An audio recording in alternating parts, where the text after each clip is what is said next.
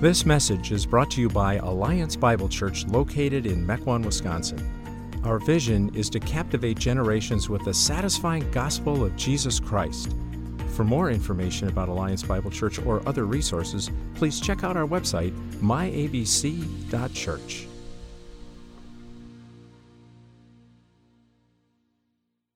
We've been in a series entitled You Asked For It, where we've been preaching on questions submitted back in May.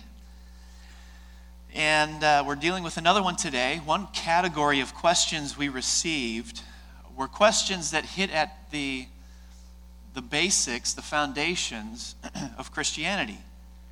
Questions like, what is grace? What is repentance? How do I know I'm a Christian?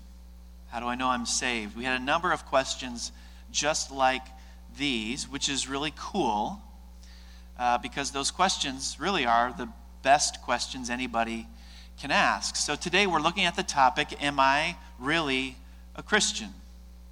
Now, those of you who've been following Jesus a long time, I would say to you, make a mental note that these kinds of questions were common.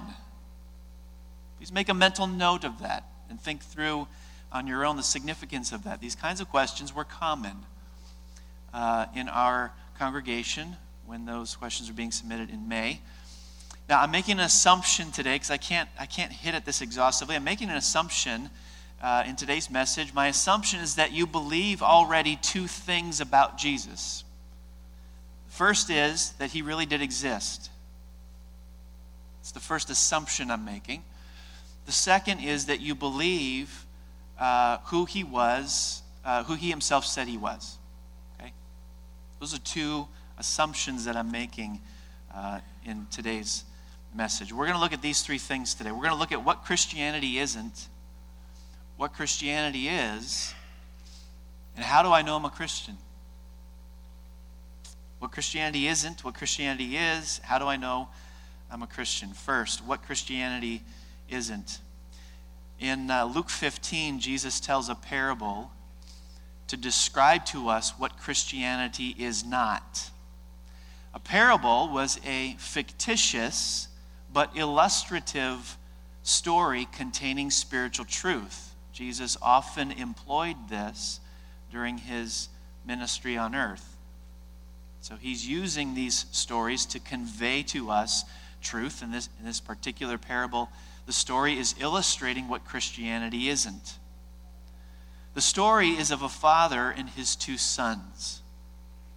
Each son represents what Christianity isn't in a different way.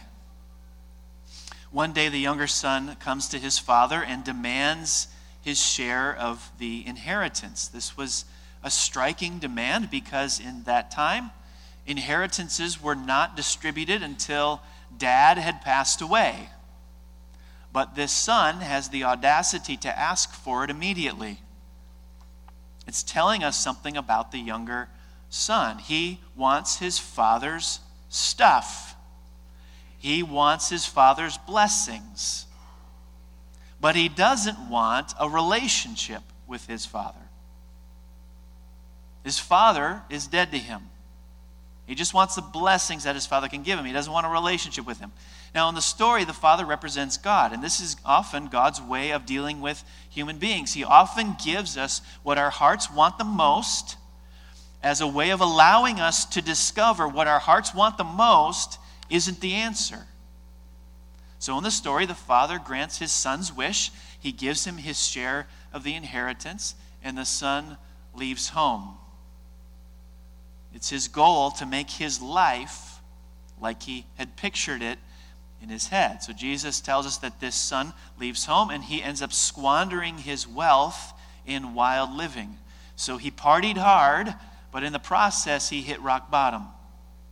He found himself on hard times and he began to rethink his life and his decisions. He realized that rejecting a relationship with his father wasn't the fulfilling path to take.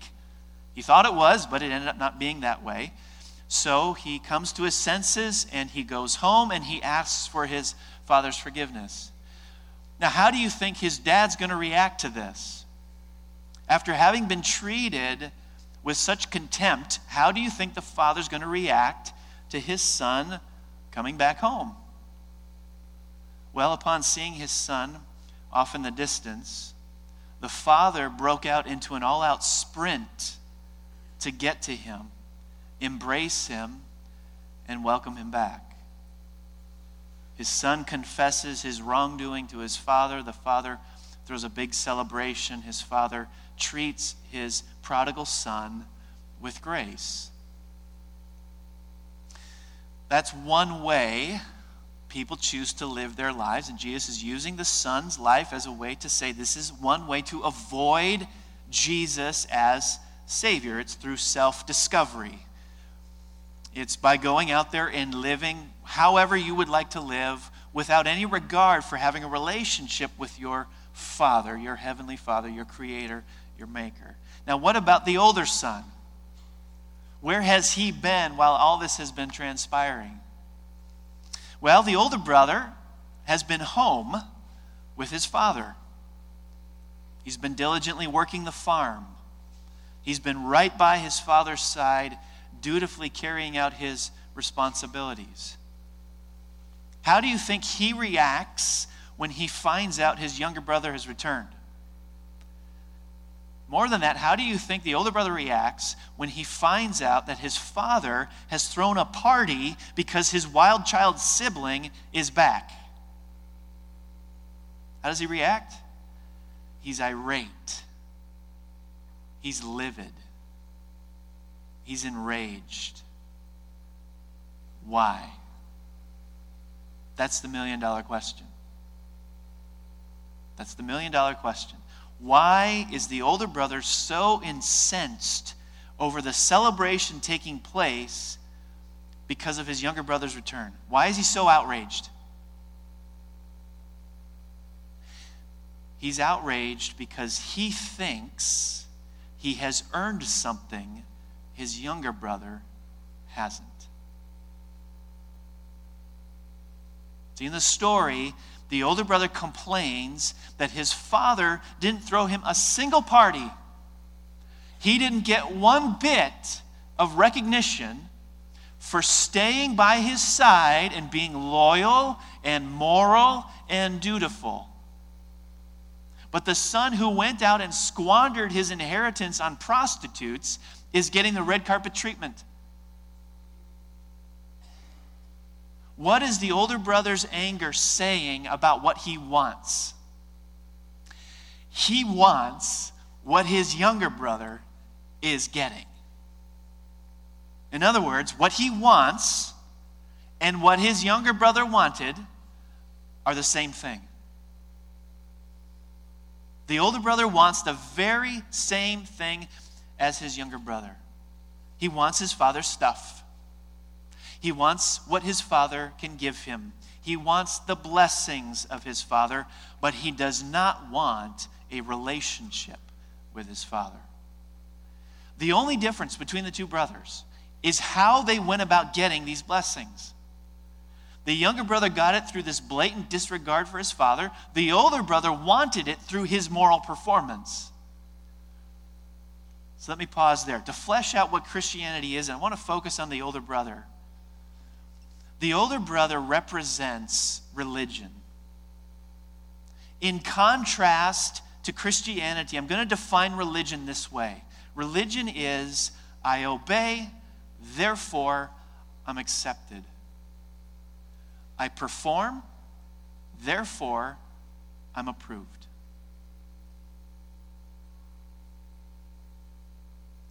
This right here is the religion of the older brother. The older brother was more concerned with behavior than a person. The older brother was more concerned with a code of conduct than a relationship. And this is what many people mistakenly think is Christianity. Many people think Christianity is about living your life in such a way that you're putting together a moral and spiritual resume you hope to impress God with one day. If you think true Christianity is, I obey, therefore I'm accepted, I perform, therefore I'm approved, you've either been lied to or you have not been listening. This is not biblical Christianity. So what is Christianity? What is Christianity? Let me just read very briefly, comment briefly on 3 verses from the New Testament, and then I'll try to unpack and illustrate what they are trying to convey to us about the nature of true Christianity. Ephesians 2:8 says this, "For it is by grace you have been saved through faith, and this is not from yourselves. It is the gift of God, not by works, so that no one can boast." Now look closely at what the verse is saying. It's saying salvation, that is, being a true Christian, is not obtained through moral and spiritual works. It's a gift of God's grace. Paul says the same thing in 2 Timothy 1, verse 9. He has saved us and called us to a holy life, not because of anything we have done, but because of his own purpose and grace. You don't earn salvation, it's a gift. One more verse, 2 Corinthians 5:21. God made him, this is a little tricky, I'm going to unpack this after I read it. God made him, that is Jesus, he made him who had no sin, Jesus had no sin, to be sin for us, so that in Jesus we might become the righteousness of God. I'm going to unpack that one in just a minute. The chief mark of true Christianity is grace. Grace is what separates biblical Christianity from false Christianity. Grace is what separates biblical Christianity from all other religions and philosophies out there. Grace is, let me give you a definition. Grace is unmerited favor. That's grace. Grace is unmerited favor, unearned favor, undeserved favor. Let me take one step back. Many people think Christianity is, I obey, therefore God accepts me. That's not biblical Christianity. True Christianity, biblical Christianity is, I'm accepted by God through what Christ has done, therefore I obey. How does that work? Let me illustrate this. When you want to be accepted at a place of employment, when you want to be accepted by a potential employer, you give that potential employer something you hope will cause them to accept you as an employee. Yes? Right? And what is that thing you give them that you hope will cause them to accept you as an employee? You give them a validating performance record. A resume. A resume. A validating performance record. So when you want to apply for a job, you put together a validating performance record, a resume, and then you send off that resume to your potential employer as a way of saying, take a look at this, look at it carefully.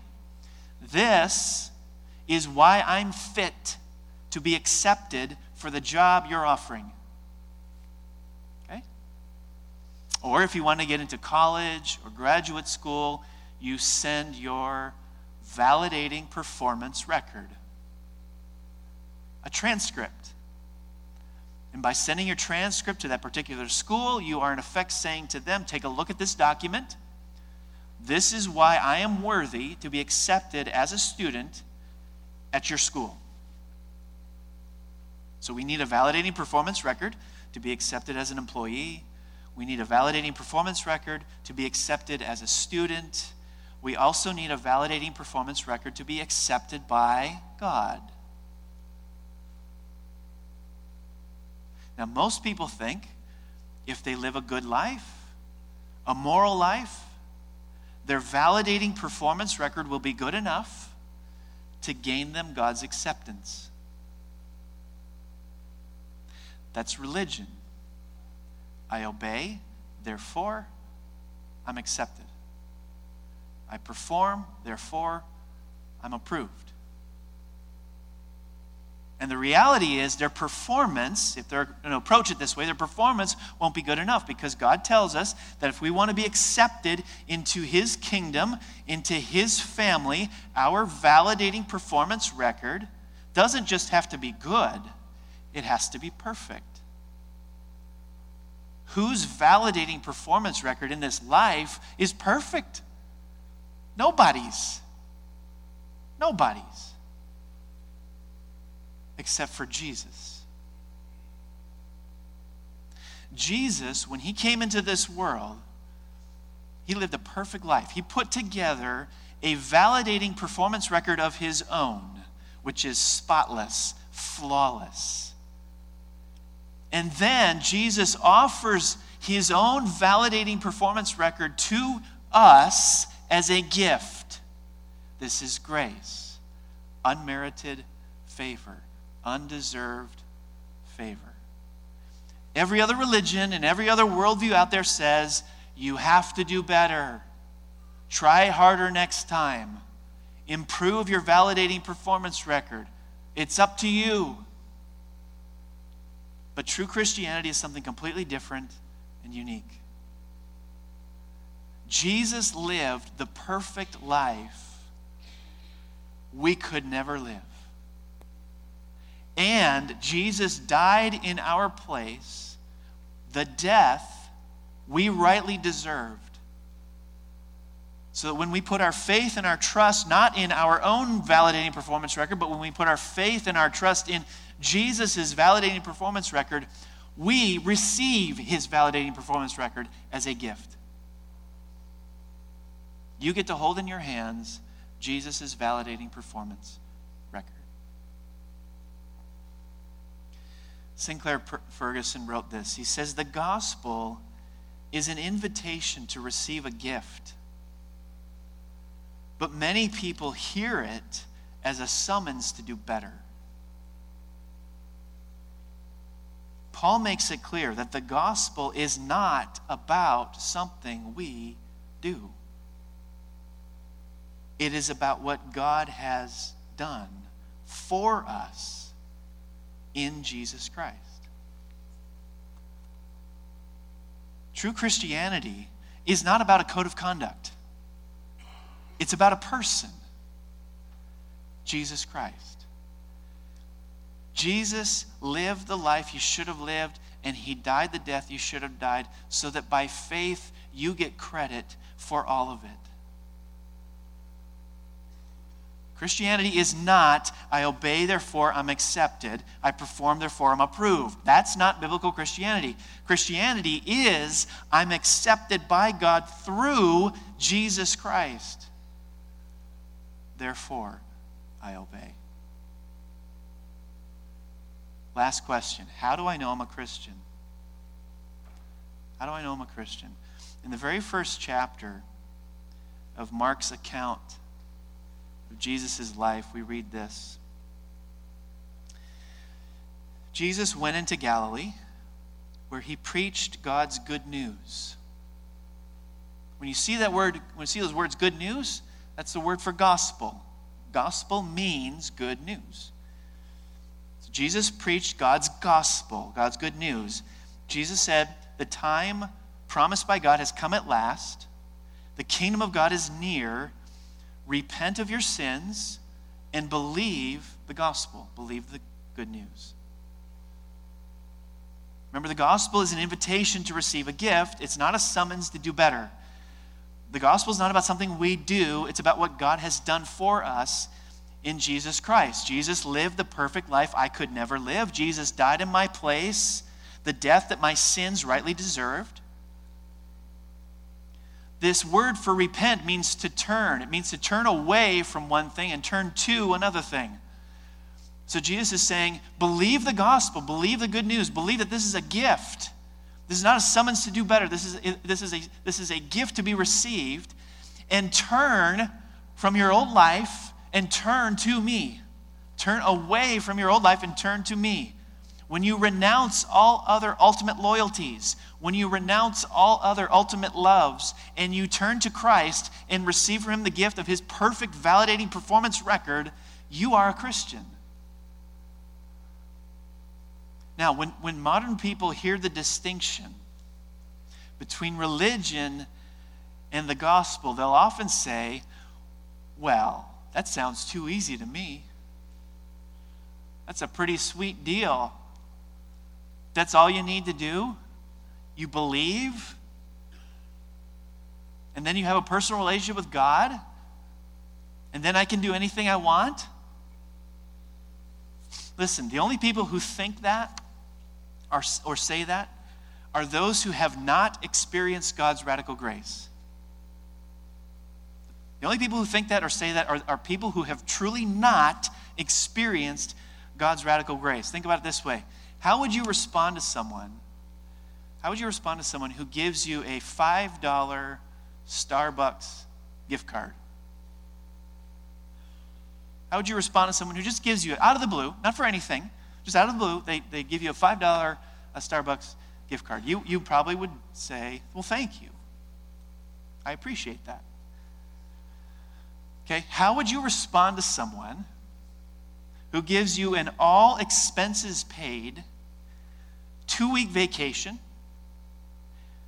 to an all-inclusive 5-star Caribbean resort in January?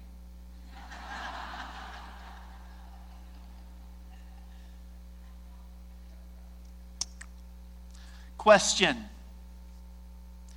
would your response be different in tone or degree than the response you gave to the $5 Starbucks gift card? Yes? I'm guessing so. I'm guessing so. How we see God's grace will dictate how we respond to it. If God's grace is a $5 Starbucks gift card, we'll respond accordingly.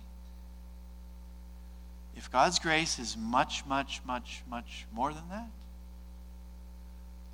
we'll respond accordingly. There's a story about Abraham Lincoln before he hit the national scene and everybody knew his name. He gathered his meager savings as a countryside lawyer, and he cast the bid, the highest bid, for a slave at auction. Having purchased her, he immediately set her free. She asked him, "Mr. Lincoln, are you really setting me free from these chains?" "Yes," he said.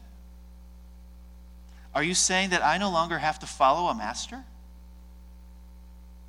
"Yes," he said, "you can go wherever you wish." Then she said, "I want to go with you." Why'd you want to go with Lincoln? Because what he did for her caused her to want to follow him, to be with him, to live life in community with his. What he did for her caused her to want to truly know him.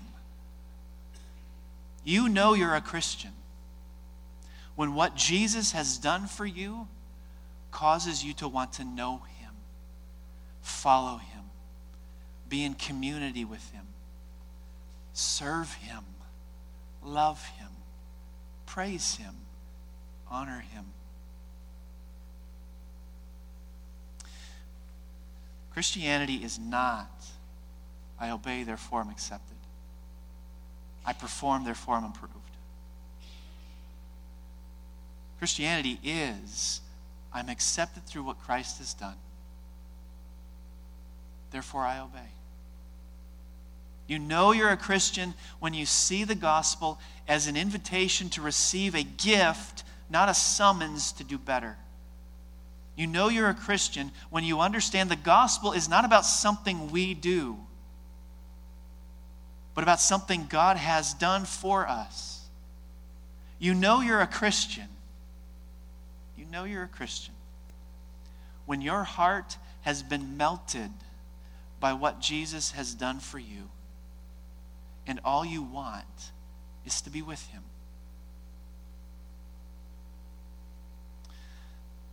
Let me conclude with this. Greg Gilbert, in his book called What is the Gospel, presents us with this. He says, when you stand before God, I wonder what you plan to do or say in order to convince him to count you righteous and admit you to all the blessings of his kingdom. What good deed or godly attitude will you pull out of your pocket to impress him? Will you pull out your church attendance, your family life, your spotless thought life, the fact that you haven't done anything really heinous in your own eyes? I wonder what you'll hold up before him while saying, God, on account of this, justify me. I'll tell you what every Christian whose faith is in Christ alone will do by God's grace. They will simply and quietly point to Jesus. And this will be their plea. Oh God, do not look for any righteousness in my own life. Look at your Son. Count me righteous, not because of anything I've done or anything I am, but because of him. He lived the life I should have lived. He died the death that I deserve. I have renounced all other trusts, and my plea is him alone. Justify me, O God, because of Jesus. You bow your heads and close your eyes. So are you a Christian? Maybe for the first time you're realizing you're not. You've operated under the assumption that being a Christian is about living a moral and spiritual life that gains you God's acceptance. But you've seen today that that's not true Christianity. True Christianity is an invitation to receive a gift. Have you received that gift? If not, you can do so now. Just say to Jesus, Jesus, I want to receive the gift of salvation. I put my trust in the perfect life you lived and the death you died in my place. I'm amazed at your grace and want to know you and follow you the rest of my life because of it.